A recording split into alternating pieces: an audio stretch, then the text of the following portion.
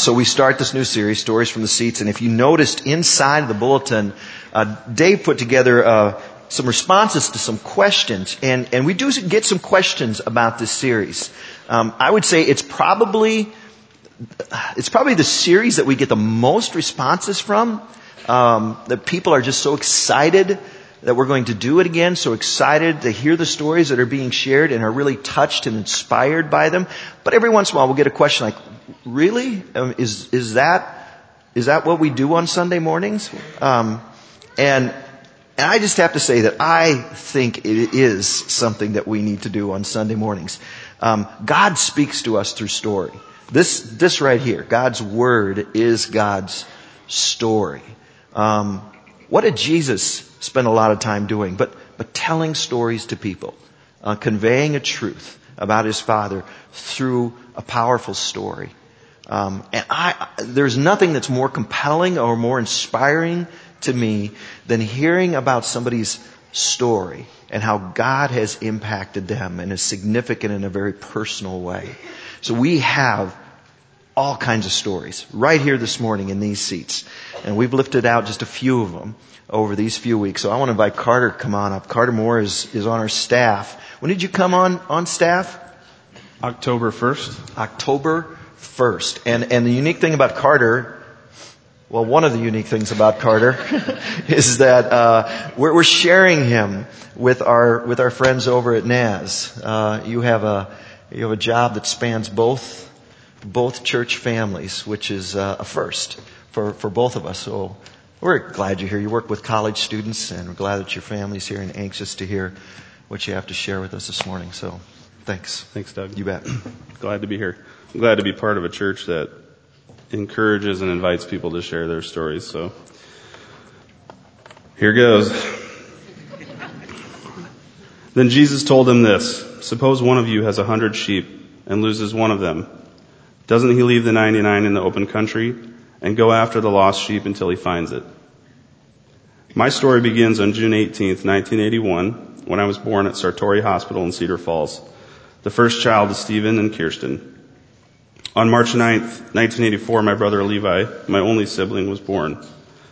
My mom was a substitute teacher and was able to be at home most of the time to raise us. There were many days, I'm sure, my mom regretted this decision. I was a very stubborn child. Some say I still am. I was into everything, climbing everything, drawing everywhere, walls included, or building a fort out of anything I could find. I asked a lot of questions. I still do. When I was 5, I asked my mom, if God created everything, then who created God? My brother, whose name is now MacGyver, wanted to take everything apart. He wanted to know how everything worked.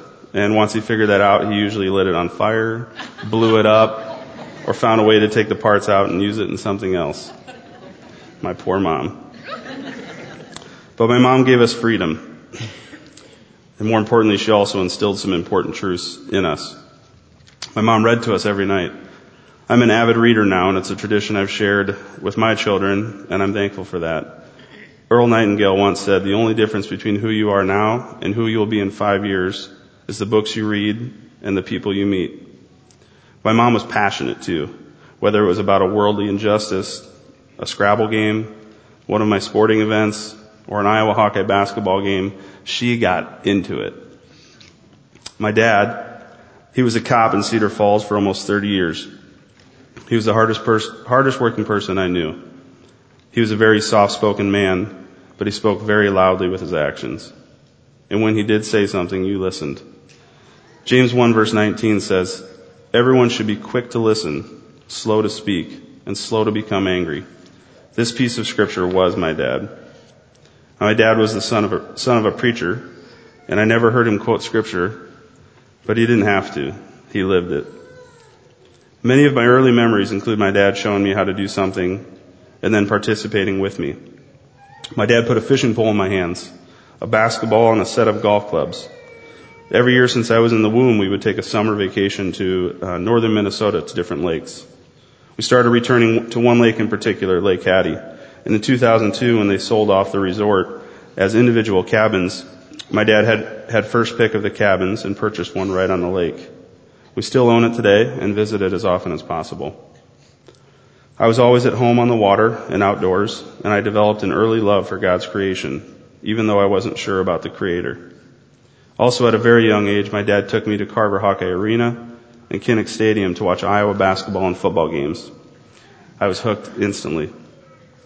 The Iowa Hawkeyes would be at the center of many, many conversations with my dad over the years. One of my youngest memories that was very vivid was the death of my grandmother, my dad's mom, when I was 10 years old. She was 66 and died from complications of diabetes. It was also one of a handful of times that I saw my dad cry. I don't remember it happening, but I remember being at the funeral and seeing her body there in the casket, and my brother asked if he could touch her. And my grandpa, being a pastor, said yes, and explained that it was just her body there. For the first time, I really understood that death was a real thing, and that was scary. Growing up, we had a very good childhood. We were never rich. We were never poor. We always had what we needed and more. We grew up going to church, Sunday school, youth group, all the trips. I was baptized and confirmed at our church. But growing up in the church, I was just going through the motions. I was there for the friendships within the church and to please my mom. I didn't really care about God. But in order to get confirmed, I had to spend a week at Lutheran Lakeside Bible Camp. I was not happy about this. I tried everything to get out of it. Despite my insistence, I went. And a funny thing happened. For the first time in my life, I was fully aware that there was a God, and He was interested in me. Now, I didn't take a step forward in faith that week, but seeds that had been planted were starting to sprout. After returning from that trip, I quickly forgot about my experience. And in 8th grade, I experimented with alcohol and marijuana for the first time. I continued to test the waters with drugs and alcohol and tobacco, and by the end of high school, I was smoking cigarettes regularly and drinking almost every weekend. A few weeks after I graduated high school, I went to Jamaica on a mission trip through our church to serve at a school for deaf children. Again, I was there for the wrong reasons. I had an opportunity to go to Jamaica at a small cost to me and be with some of my friends. And once again, on this trip, I experienced God's presence in a powerful way. I knew that He was real and was interested in my life. I was close again to taking a step in faith, but I didn't. My pride was getting the best of me. Once again, I returned to Cedar Falls, and the fire that was lit in Jamaica quickly burned out. I went to college at UNI and was back to abusing alcohol, tobacco, and marijuana. I was able to skate through high school with almost never having to take home an assignment. I was smart and lazy.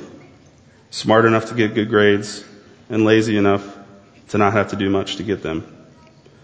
But college was a slap in the face, wake-up call for me. I quickly fell behind in my classes. I was more concerned with going to the bars and house parties than going to class. And I started skipping my morning classes, which turned into skipping all of my classes. All the time. I got a letter in the mail before the second semester saying that I had been put on academic probation, essentially kicked out. You can laugh, it's okay. I had a 0.6 GPA. Drugs and alcohol became my passion. I was drinking almost every night. I was starting to experiment with drugs like ecstasy, cocaine, and acid. The idea of graduating from college was behind me. One night after partying in Iowa City, I was awakened by a friend who wanted me to give him a ride to one of the dorms on campus. I was still drunk, and I told him no. But after he persisted, I gave in and drove him to the dorm. After I dropped him off, I turned left onto the next street. At the same time, a cop turned left down the same street, coming from the opposite direction, and we almost ran into each other in the middle of the road. I was on a one-way going the wrong way. I had 2 open beers in the front console next to me. Yeah, oops is right. I took a ride in handcuffs in the back of a squad car and spent the night in jail. I was given 5 citations for that one stop. It was a very expensive mistake. Having to tell my parents was the lowest point in my life. I then got a job at the Taco Bell here in town because it was in walking distance from my apartment. I quickly found that I enjoyed what I was doing and became a manager within 6 months. During this time, I asked a girl who worked at Taco Bell out on a date. On our first date, we had sex. About a month later, I got a phone call from her saying she was pregnant. I was 19 years old. Telling my parents was the new low point in my life. My daughter Jasmine was born on September 8th, 2001. I had a new purpose and a new responsibility in my life. It was no longer about me. I had someone who was depending on me. I was working harder, and in fact, at one point I was working 3 jobs and supporting our little family. I then got an offer to become an assistant manager at the Long John Silver's in Waterloo. I accepted and hit the ground running. I was pouring a lot of time into my job, and I was becoming unhappy at home. Jasmine's mom and I tried to make things work, but it didn't. And after 2 years of trying, we decided to split up. It was an extremely hard decision and a very dark and difficult time for me. It was in this darkness that I finally realized that my way of living life was destroying me and the people around me. Proverbs 11 verse 2 says, "Pride leads to disgrace, but with humility comes wisdom." It was time for some humility in my life. So one night, shortly after that, I found myself lying face down on the floor of my apartment, and I fully and humbly gave my life to Jesus Christ for the first time. I can't explain why or how it happened, but I felt Jesus telling me that it was time to stop trying to do life my way. I asked Jesus to forgive me for all the stupid stuff I had done, and I asked him to start leading my life. And I felt this weight lifted off my shoulders. I felt a peace in my heart I had never experienced, better than any drug.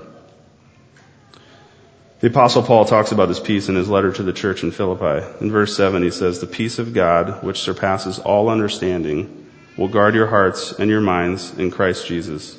I felt that. I was no longer afraid of death, and I was excited about life for the first time in a long time.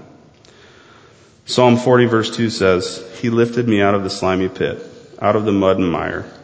He set my feet on a rock and gave me a firm place to stand." I finally felt like I had a firm place to stand. Shortly after this, I was offered the opportunity to move to Cedar Rapids to take over a Long John Silver's as the general manager. I was 21 years old, and I was at a time in my life where I felt like I needed to take a chance.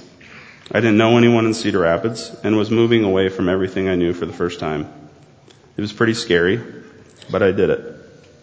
My decision to move separated myself from some bad influences in my life that, because of my addictive personality, I had a hard time staying away from. I started attending a church on my own and reading the Bible with a thirst for understanding for the first time in my life. I was hungry for truth. After a short time in Cedar Rapids, I found out that an old friend had moved to Coralville at the same time. She didn't really know anyone in the area either, so we started hanging out. And we talked about our faith together, started going to church together. We then read the book Purpose-Driven Life together, and I understood that for the first time in my life that I had a specific purpose. We had cemented our friendship in Jesus, and 6 months later, I asked Jody to marry me. 9 months later, on April 30th, 2005, I married Jody at our church in Marion, Lutheran Church of the Resurrection. As you can see, I definitely outkicked my coverage. Maybe you can't see. If my wife was here, I'd have her stand up. God has truly blessed my life with an amazing woman. 2 weeks later, I closed on my house that I had sold in the morning, and then in the afternoon, we closed on our new home that had just been built. It was quite an adventurous time for our family. After we were married for a short time, I got offered to take over the Long John Silver's A&W back here in Waterloo where I had started. After 2 years there, I ran into an old friend who was working for a local marketing company. I was ready to get out of the restaurant business and have some more normal hours, so I took a job there. I spent the next 4 years working there. During this time, my wife and I volunteered at our church with the high school youth group as small group leaders. I went on 2 mission trips as a volunteer, and my faith continued to grow. On August 5th, 2007, our first son, Cale, was born.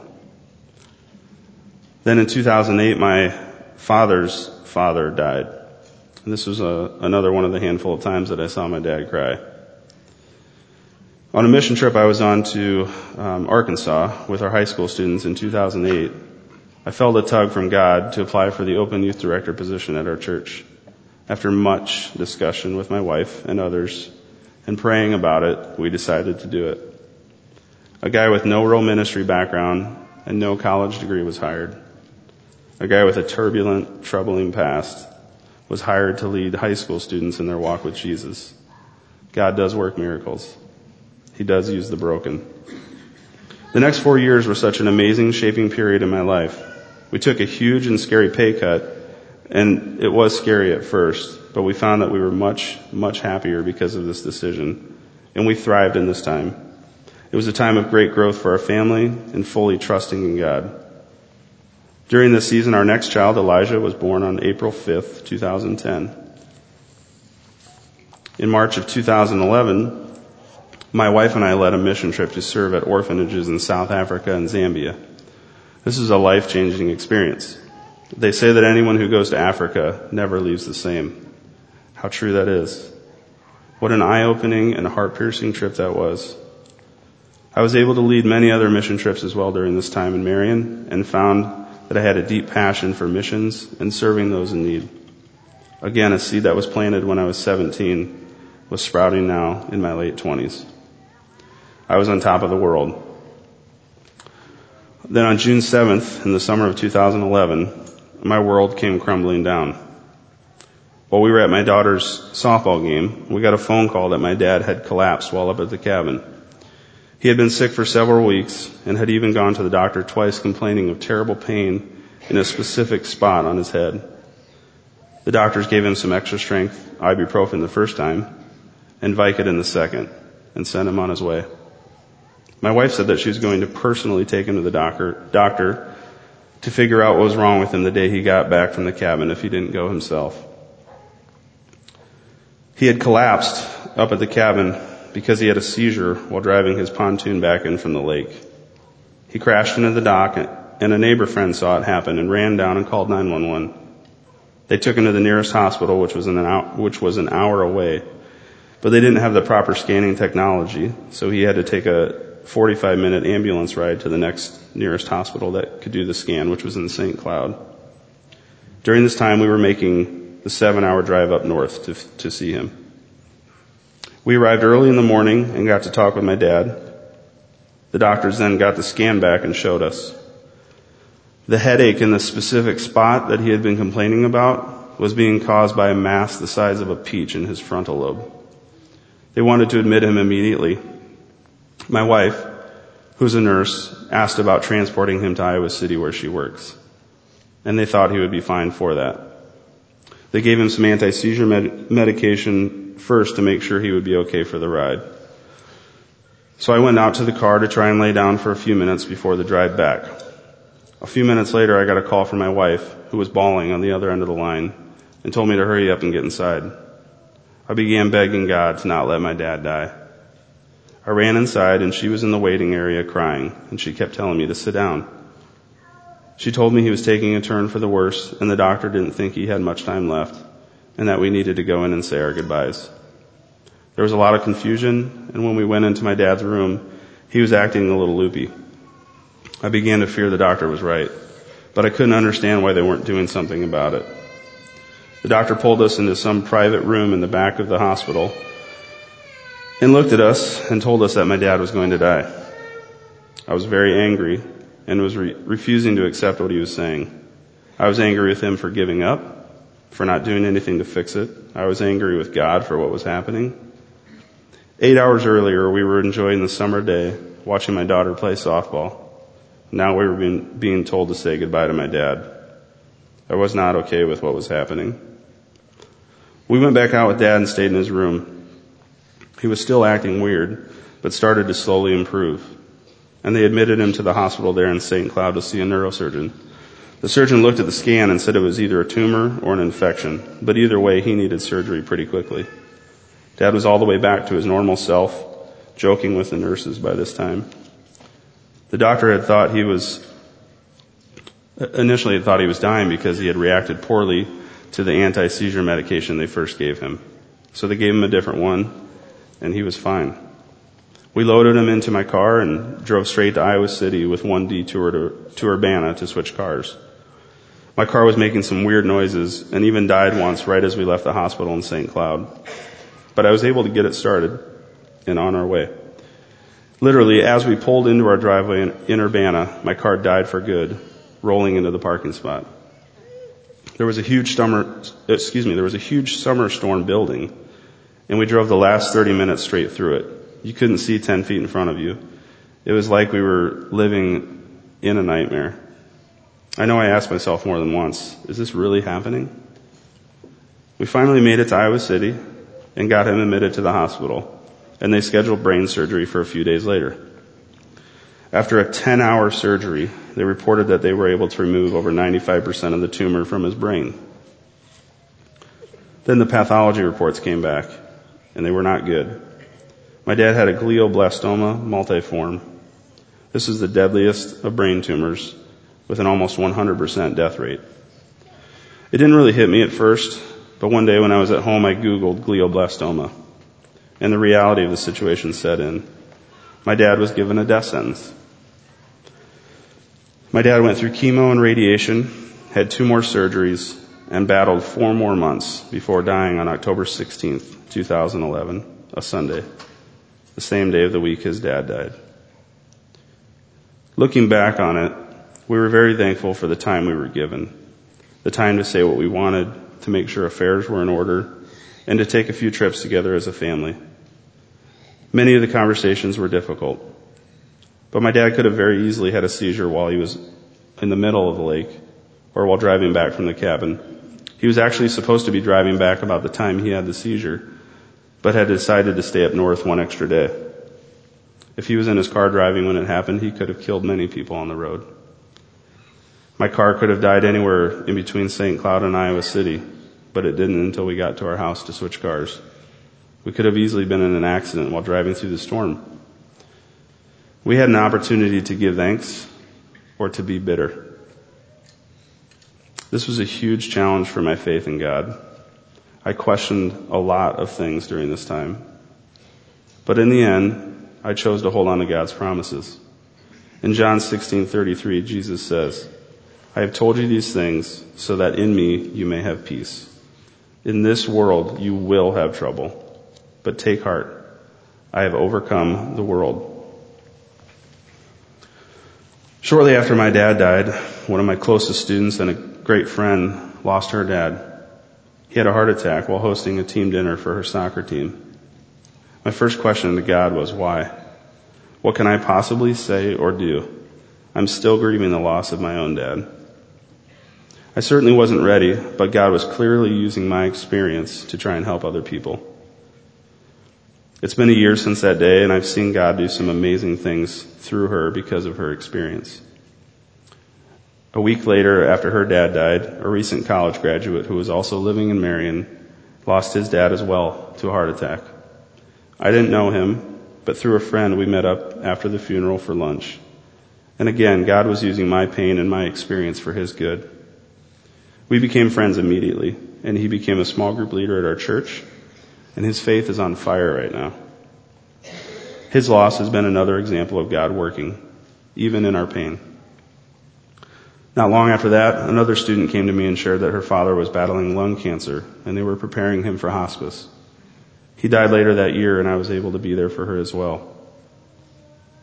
In Romans 8, verse 28, it says that God causes everything to work together for the good of those who love him. I would have certainly rather had my dad back, but I couldn't change that. And God did make good come out of these terrible tragedies. In the summer of 2012, I found out about an opening for a college ministry position here in Cedar Falls. I'd had a conversation about a month earlier with my pastor, telling him that I was feeling a call to do something more with college students, but wasn't sure what it meant. After exploring the opportunity and spending a lot of time again in prayer and in conversation with my wife and family, we decided to move back to Cedar Falls. It has allowed us to be closer to family and for me to come back home. So this past October, I left my first ministry, which was very difficult, and started here at Orchard in Naz. And I'm absolutely loving it. In November, we found out Jody was pregnant again, so we are now preparing to be a family of 6. Exciting times for us.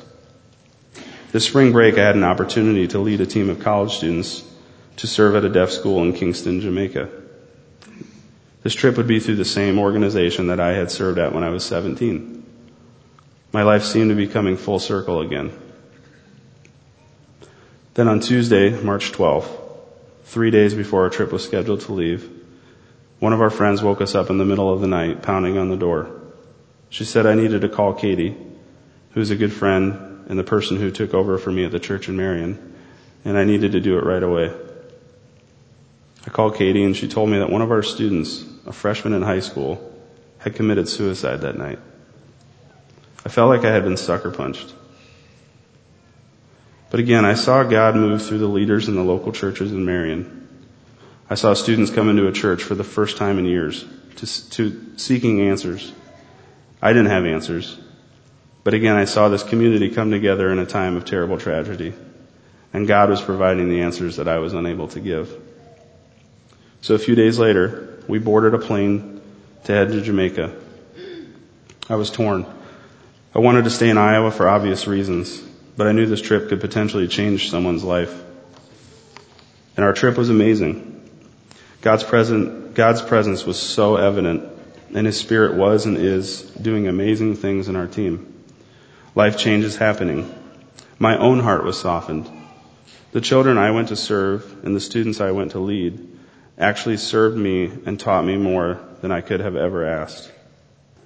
And although the deaf children can't hear and speak like I do, they are better listeners and communicators than I will ever be. I'm learning to be a better listener to other people and to God's voice.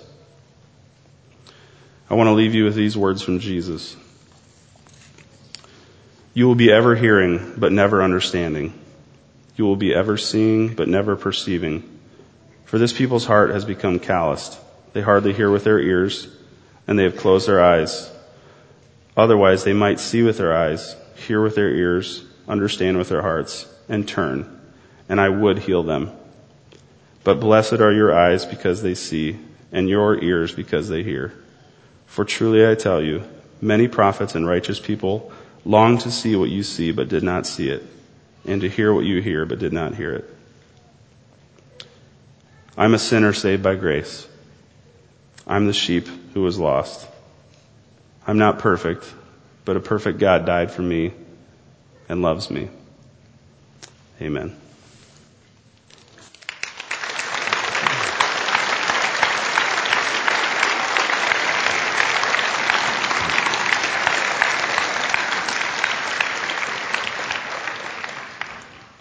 One of the things that I heard you say partway through, you talked about God. I think your words were God uses broken people, and also it's evident that God works in broken situations. You talked about pain and gave examples of that, and sometimes that's where God even does some of His best work. So thanks. Thanks for sharing your story. Thanks for reminding us, too, that we have an opportunity every day to choose, no matter if we're high or if we're low or somewhere in between. We have an opportunity to choose. Do I want to surrender what I have, what my life is, to God and trust Him that He can be a source of peace and hope for us? Now, you picked a song and asked the band if they could sing it, and I'm going to pray. What's the name of it again? I Am Set Free. I Am Set Free. So I'm going to pray, and then the band's going to share a special song with us. Let's pray. God, thanks for Carter and his life. Thanks for Jody, that you brought her into his life. For Jasmine, for the boys. Thanks for his story. Thanks for the story of change and hope, transformation and peace. A story about your power and your presence in Carter's life. But it can be true for all of our lives as well. Thanks for bringing Carter here to our family, for the opportunities that he has to minister to college students and to be a part of our great staff team. We're really glad that you brought him here. So help us now to listen. Help us now to think about the place that you have in our lives. I pray in Jesus' name, amen.